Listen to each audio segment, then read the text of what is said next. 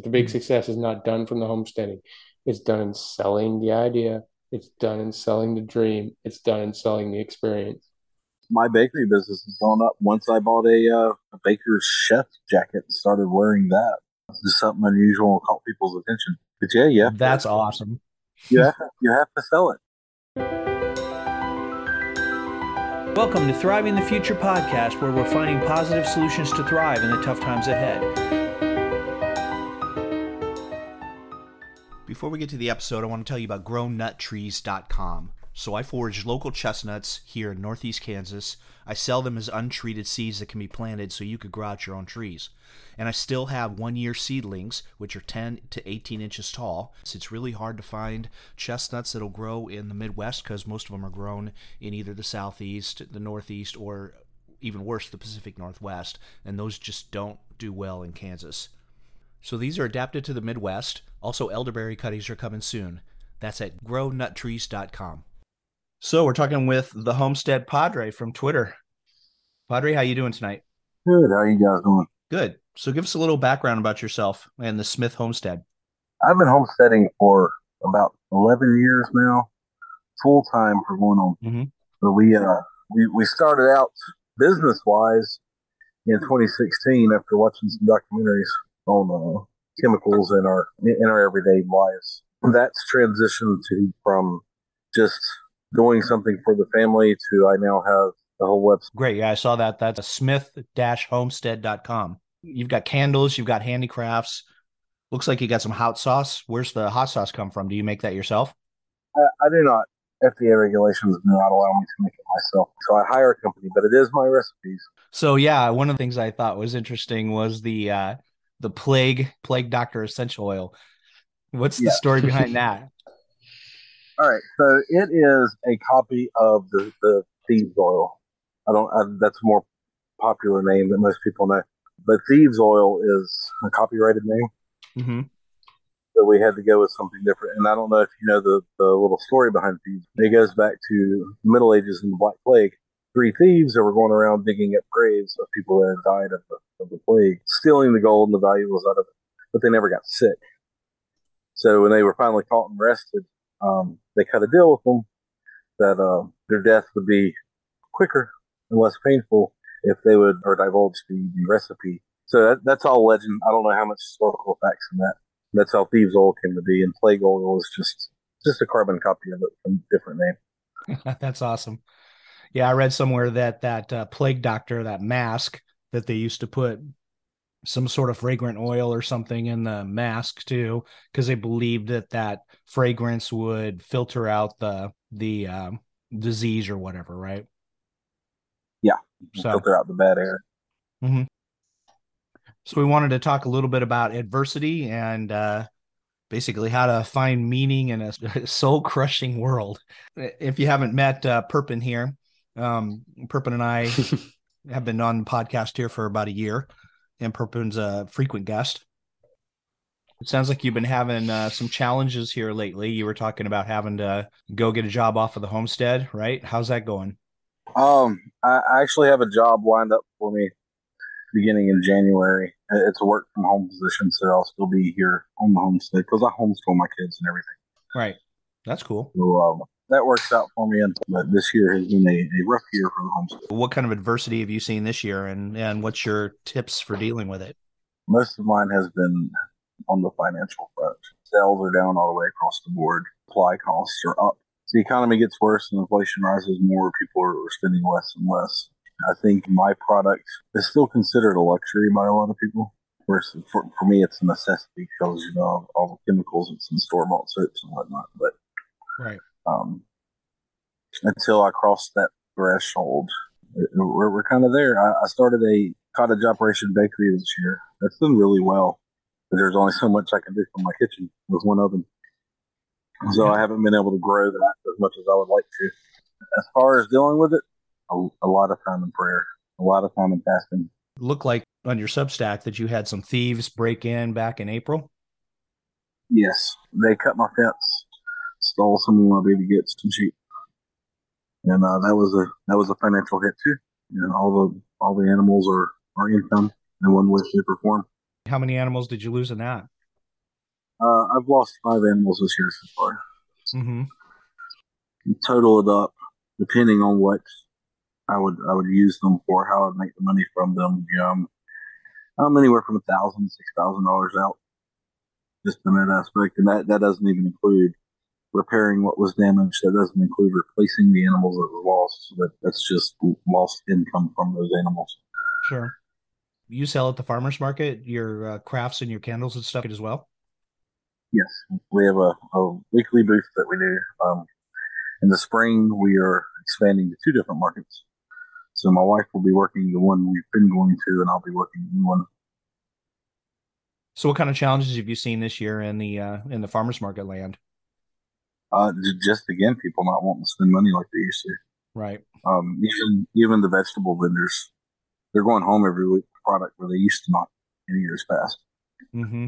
So that's helped me. I got a kiddie pool full of corn for $20 earlier this year. That was that made 22 quart jars full. But I got the can off of that. So that was nice for the pantry. Wow. Yeah. But I hate seeing it all the way around. Yeah, Perpin, you were selling at the farmers market there for a while and you had similar challenges, right? But I think the markets in our areas just don't have the customers. It's a big slog, and unless you're selling stuff that didn't do me any good to eat. I mean, I knew people that did like gluten-free breads or desserts and stuff, but they ate the surplus as their stuff for the week, right? Mm-hmm. And that wasn't going to work for me. One, I'm not a good baker, and two, that wasn't anything I was eating. Yeah. I have whole loaves of bread in the freezer. Yeah, what we found was that if you had vegetables and stuff like that, then they'd argue with you why they weren't the same price as the store. My favorite was that they could get a salad cheaper at McDonald's. Ha! And it's like, well, yeah, I'm not competing with McDonald's. I mean, I'm not trying to sell you a dollar salad. I get the same thing. I charge $5 for a loaf of white bread, just plain white bread. And well, I can buy this for $2 at the grocery. No, no, they can't. I'm like, the stuff you bought at the grocery store wasn't made this morning. There is a big disconnect between what real food is and what people buy at the store, and the ability to even have that conversation and educate them as the world changes. I mean, you used to be able to talk about facts of a situation or something, but in a new world where what I feel is truth, every time you challenge their truth, you challenge their very existence, because it's now I feel, therefore I am, instead of I think, therefore I am. Very valid point. It's no longer facts don't care about your feelings, it's feelings don't care about your facts. At this point, if you're going to educate somebody, you have to start with that feelings problem, right? You have to educate their feelings. And this is a world I don't know how to live in. I have begun in the last 2 months handing out flyers. I'm lucky I get them printed for free, educating people about why my bread's better than what they buy at the grocery store. Sure. And I get some people that's really receptive. I get some people that really don't care. Mm-hmm. And I would like to see the organic, homegrown, homemade market grow, but I'm in the deep south, and we're not really known for being healthy down here, Mm-hmm. and it's slow. I see farmer markets on the rise in my area, more and more popping up, more and more people going. Um, I'm hoping a corner is turned sometime in the near future. What does a farmer's market look like down in your area? Because, I mean, the most successful ones here are more entertainment than they are products and health. There's not much for entertainment here at any of them, I don't think. And by Um, entertainment, I mean they kind of want to go. They want to buy the popcorn. They want to buy a fancy drink. They want a breakfast burrito, and they want to chat with people, and they want to walk up and down. They want to look at interesting knickknacks and handicrafts, but they don't really want to buy anything. They want just this entertainment experience thing, not healthful food or an improved life. Interesting. I would say that's accurate for here for the most people. Our most successful markets are the markets where we can talk a food truck into coming that weekend. We call him the kettle corn guy. He comes out every now and then and sets up and cooks kettle corn right out there for everybody. We bring people in that way, so it's almost like we're piggybacking off of the food guys or the entertainment guys that you're talking about. So when they don't show up, it can be pretty slow. Our candles and soaps have just about died to nothing this year.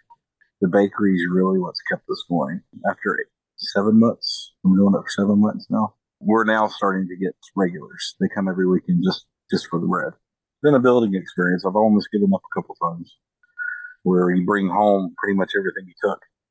Mm-hmm. And it's very disheartening, just $200 in ingredients out the window. Wrap it in aluminum foil and stick it in the freezer for later. Right. So they don't have the same requirements on baking and baked goods than they do on sauces and vegetables, and cook stuff, right? In Mississippi, it's called cottage laws. Right. A lot of states have some form, cabin laws, cottage laws, whatever they call it. Mississippi's pretty lax in what they allow. Mm-hmm. That's how I'm getting away with the bakery.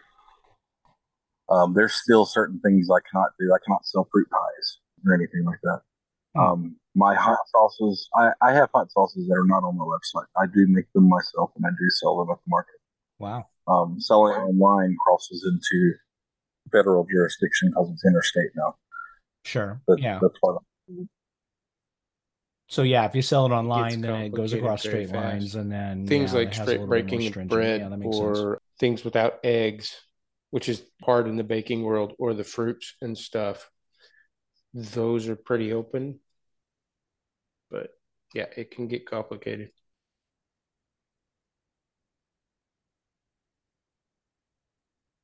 Mississippi's good about allergens and foods. I just have to have a label with the allergens listed on it. Mm-hmm. I do have labeling requirements. I have to follow it. Soap is, if you want to sell soap online, and I see people on Etsy and other places get away with it, and I know it's just because they haven't been caught. I cannot do anything but label it as old fashioned soap. I can tell you what scent it is, but I cannot tell you if I have a goat's milk soap or a skin moisturizing. I cannot put skin moisturizing on there because at that point it becomes like makeup and stuff, cosmetics. And once it becomes cosmetic, there's 20 pages of rules you have to follow at that point. Right. So it can One be of a my pain. favorite ones was learning in our area that all those ladies that had goats could sell me goat's milk, but they could not tell me they had goat's milk. And they cannot put a sign by the road. They cannot say it on Facebook, or they'll get shut down. But if I went to any of them and said, "Hey, I saw you had goats on Facebook. Can I get some goat's milk?" The answer would have probably been yes, because they had excess goat's milk, but they couldn't tell anybody they had it because they're not a grade A dairy. Right. It's That's almost like the raw milk laws, right? it I was about to yeah, talk go about ahead. that. Mississippi does not allow raw milk from a cow. They do allow it from a goat, but not for human consumption. So when I buy a raw goat's milk, um, it has to say on the label not for human consumption, even though that's what we're all buying for, right? But the goat owner could, I mean, tens of thousands of dollars in fines. Right. Yeah, like somebody will say it's a. I've heard some people that they put on there that it's a garden fertilizer and not for human consumption. But yeah, in Kansas, it's perfectly legal to sell it. You just can't tell anybody you have the product. Makes it all feel futile. Mm-hmm. It's hard to work around. Like in Mississippi, when it comes to meat, I sell some of my goats for meat. Um, there are certain customers, especially in the Hispanic population. Um, I'm not allowed to process and sell processed meat. Sure. It has to go to a USDA regulated facility. The nearest one for me is like 2.5 hours away. And you have to pay the facilitator to process everything. And then you have to pay another two more fees. And then you come back and then you can sell it. But in Mississippi, I can sell you the goat and then teach you how to butcher the goat on my own property. Right. So there's workarounds and loopholes. And I actually hired a lawyer or not hired a lawyer. I called a lawyer and talked to him about it, and he's like, yeah, he goes, as long as the customer is the one holding the knife, Right. you're good. Yeah, we have So it's go ahead, sorry. I was gonna say, so it's there's little loopholes and workarounds, but you really got to work to find them. Mhm. Yeah, we have my wife has a friend who has goats and she sells them to the Muslim folks over in Kansas City and then they do the slaughter. I don't know where it's at, whether they do it right there or they just take the goat, but yeah, she makes quite a bit of money off of that whole halal, you know, dietary restrictions they have. So, Our our Muslim population is growing in the area, and there's been recently a demand for camel's milk. There is one guy in the state that has camels and sells camel's milk. There's no laws on the book on camel's milk. And I talked to my wife, if they wasn't $10,000 a camel, they're getting $300-400 a gallon for that stuff. Wow. camel's milk is also lactose free. Right. Given that it's such a highly regulated and hard to navigate, and you're always looking for the loopholes, what are the benefits you find from being a homesteader and trying to deal with the public? That's tricky because there's sometimes I wish I didn't have to deal with. No, so it's I enjoy teaching um, what I know and what I do, and when it comes to dealing with the public, a lot of it has become I just like showing them things, teaching them about things, and again, it comes back to trying to get that corner to turn, make people start appreciating things more. I did a lecture not too long ago at community college on it, and it's the only benefit. This is going to sound terrible. The only benefit to me I see is um, I can help make my community better. Um, so there's not a lot of personal benefit. Yeah, I can see that.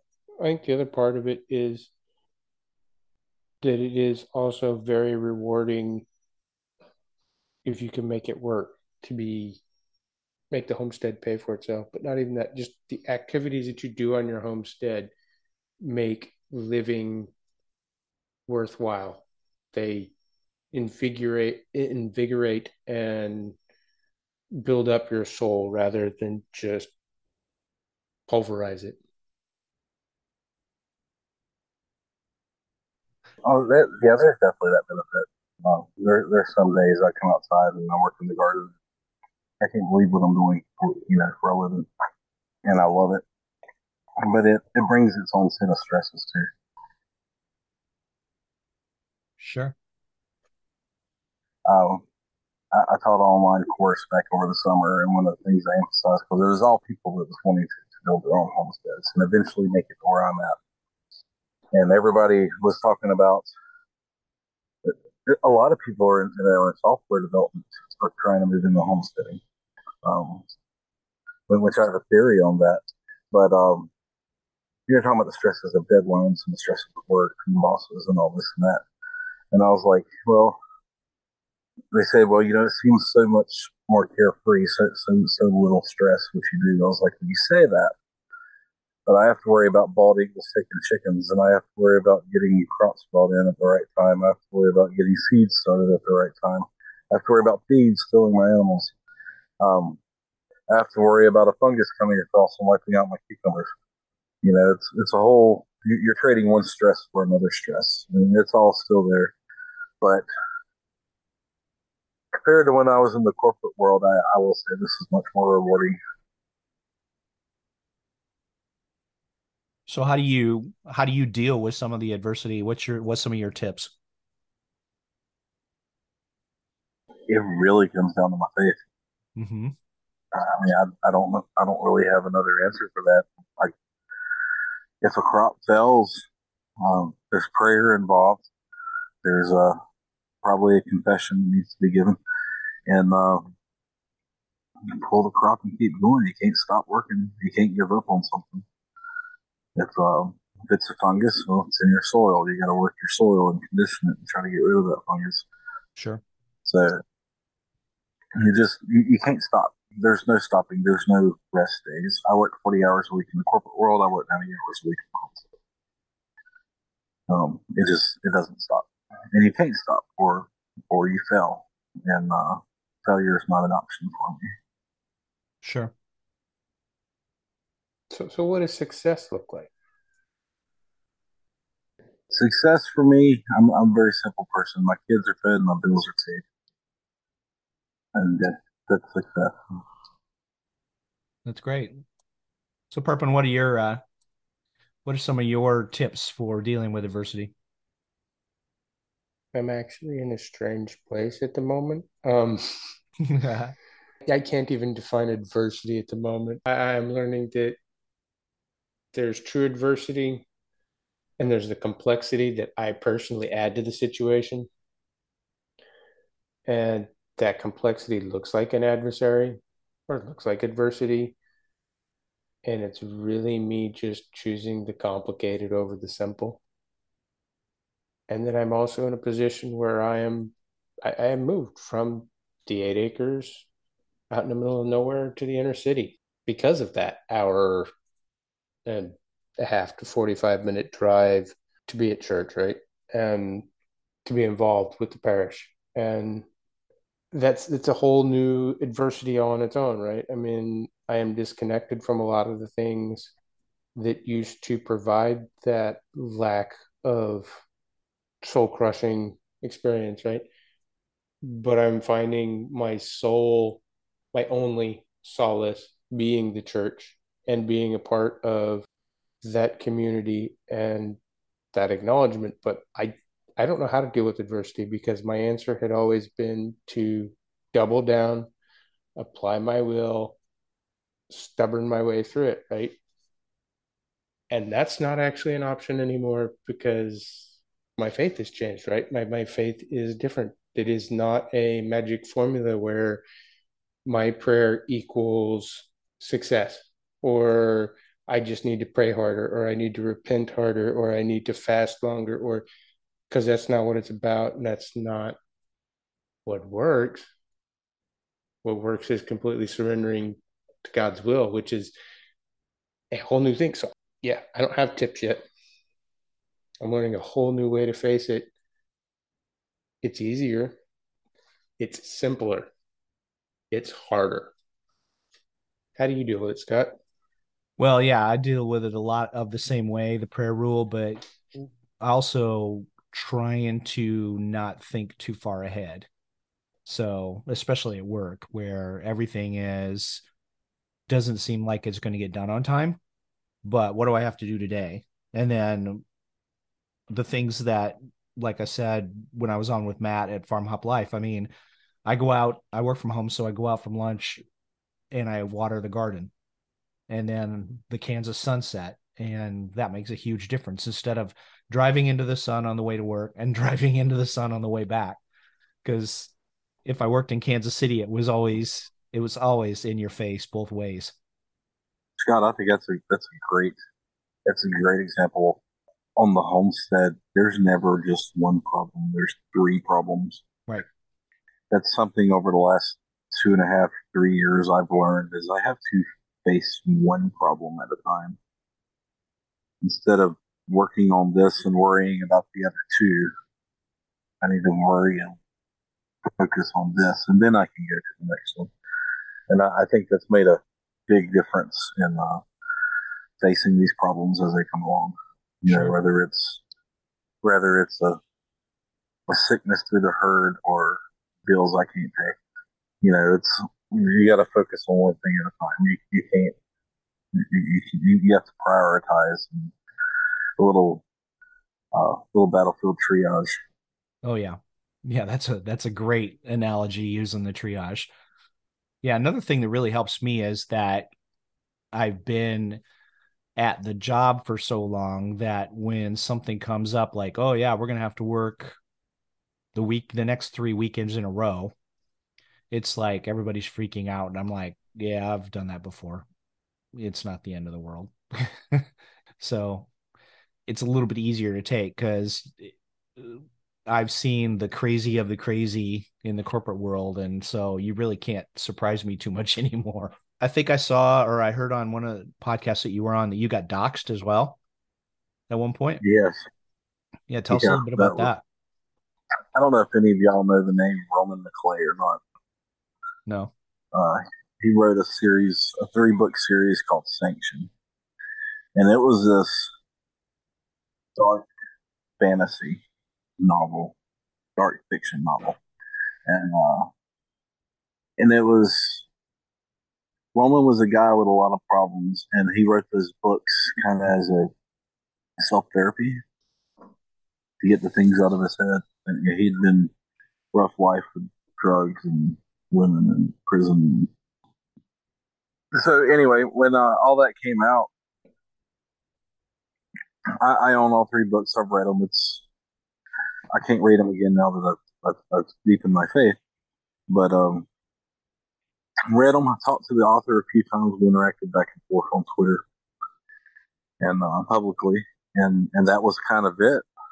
Um, Last December, right after Christmas, he lived out his books.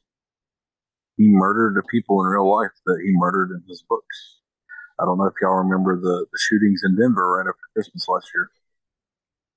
That was him, and that was he died the way he died in his book, shot by the cops, died in a shootout with the police.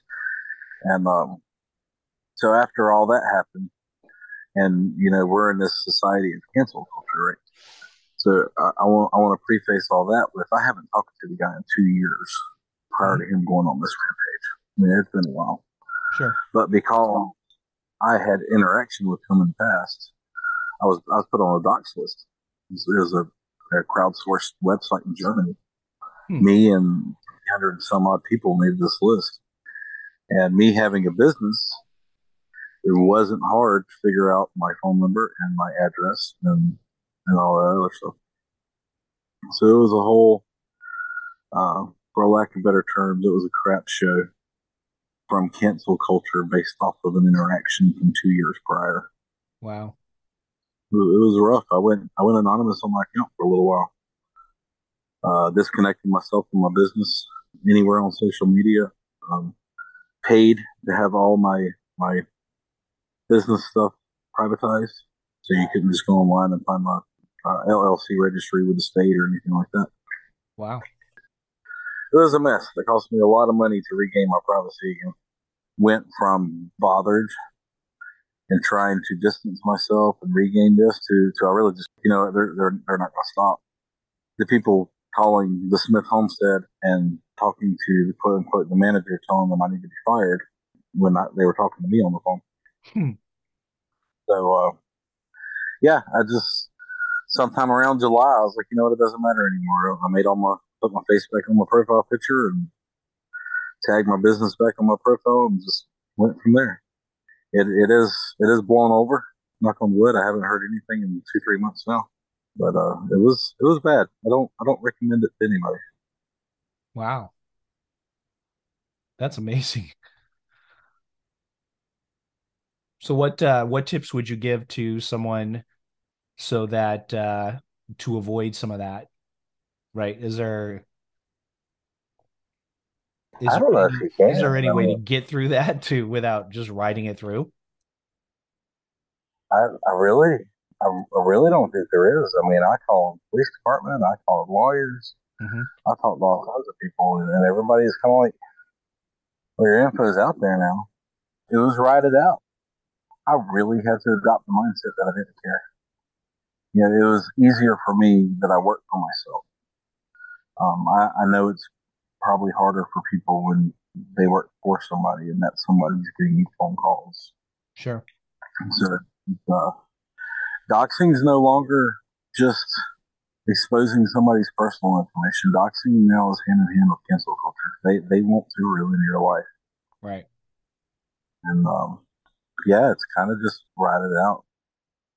I think we're going to see a lot of that here with just the purging, and then they want specific KYC type ID on Twitter and everything else. It's gonna run a bunch of folks off. Yeah, I'm already looking at moving all my content to Substack. Right. So, Yeah. So talk a um, little bit about your Substack. I've played with the newsletter off and on for a couple of years now, Mm-hmm. and I have a couple of podcast episodes on there, just short little things. Because I used to do a Smith Homestead podcast, but I've been considering bringing that back. I'm moving my content to Substack, moving everything to Substack. I'm putting it behind a paywall. If they want to dox me again, they're going to have to pay to do it. And that's at padre.substack.com. Bonus question. So what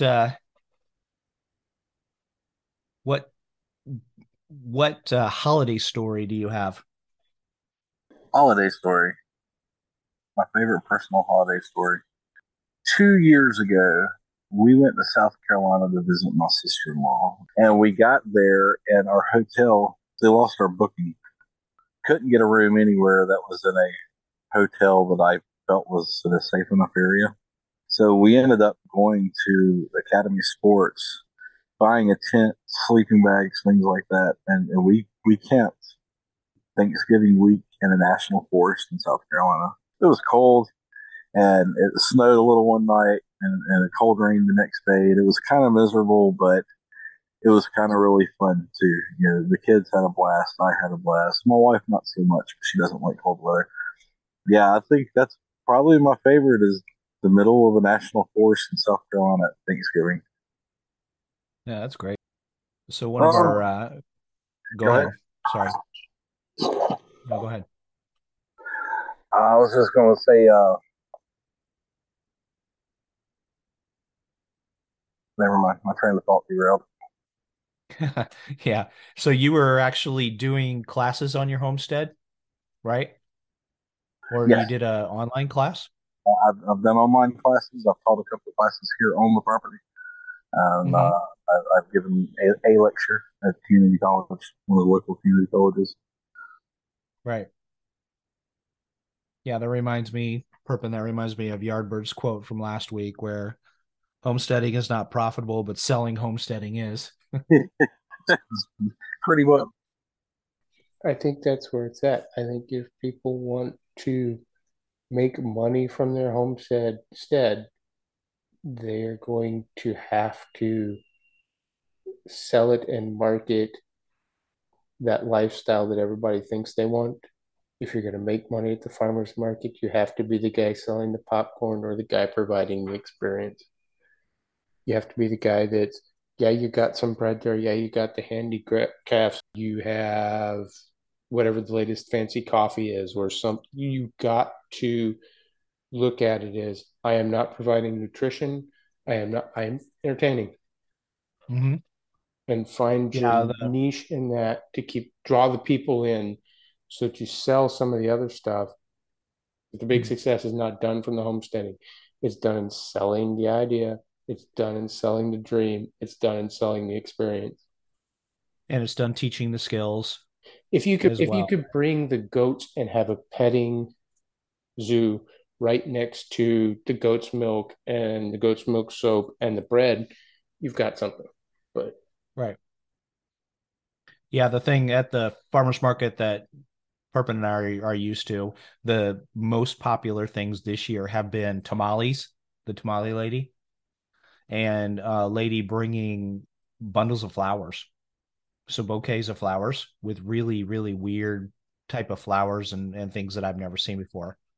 So to the point where I had to get out the plant identifier app and look at them to see what are these? These are weird. I know another guy. He's up in North Carolina. He's committed to win food pays at farmers markets this year. He's making a killing. And it's funny you mentioned the tamale lady because we have a tamale lady at our market too. She's wildly popular. And then yeah, as far as putting on a show, my bakery business has gone up. Once I bought a baker's chef jacket and started wearing that. It's just something unusual caught people's attention. But yeah, That's awesome. you have to sell it. The most successful. quote homesteaders that I've seen are people with very popular blogs or very popular YouTube channels. Mm-hmm. They sell it. They're letting people live vicariously through them, Yeah. and people pay for that. It goes back to that word entertainment. People want to be entertained. It's something I'm trying to embrace. Moving into 2003, we got some ideas on just making it more fun. Maybe not so much for us, but for the general public, to the customers. Yeah, that's great. So do you have orchards and stuff too then? My front yard's been turned into an orchard, a not very successful one yet, but there are trees up there. Good. I planted it before I realized that certain trees don't do very well in my area. So now I have pretty trees that don't do much, but um, yeah, we're going to reorganize that next year or two. Yeah. It's like, oh, this variety of apple does well. I'm in zone 9. This variety does well in zone 9. This variety needs zone 7 because it's colder in the winter. Right. You know, just those, it never dawned on me that apples needed cold weather. Yeah. Yep, definitely. It just never crossed my mind. We got the coldest air of the season. I'll give y'all an idea of what it's like where I live. The average high in January is 61. The average low is like 47. 61 and 47? So, yeah, it snows like once every 13 years down here. Our idea of winter is not quite the same as other places around the country, further north. Even 2 hours up the road, still in the state of Mississippi, they get cold, they get snow. Mm-hmm. But sitting right here on the Gulf of Mexico, the water keeps us warm. Yep. Well, Padre, thank you for joining us. Yeah, thanks. So folks can contact you at Padre Homestead on Twitter or on your Substack, padre.substack.com. And your homestead website is smith-homestead.com. Thank you for listening to the Thrive in the Future podcast. If you like what you hear, click that subscribe or follow button in your favorite podcast app.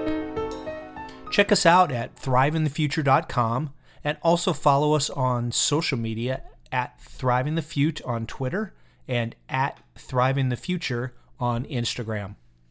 And come and join our Telegram community by going to signup.thrivingthefuture.com. There's entry form there. It will send you an email with the Telegram community link. We have a new affiliate, the Smith Homestead. They have handmade soap and candles, handcrafted items. Perpin and I like the alpaca wool caps, hand knitted by Homestead Padre himself, and lots more. If you use Thriving as a coupon code at checkout, you get 10% off. That's the Smith Homestead. It's smith-homestead.com.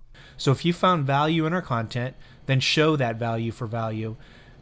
Go and shoot Thrive in the Future a gift on that tab in either Venmo or Cash App. You make a difference. Thank you.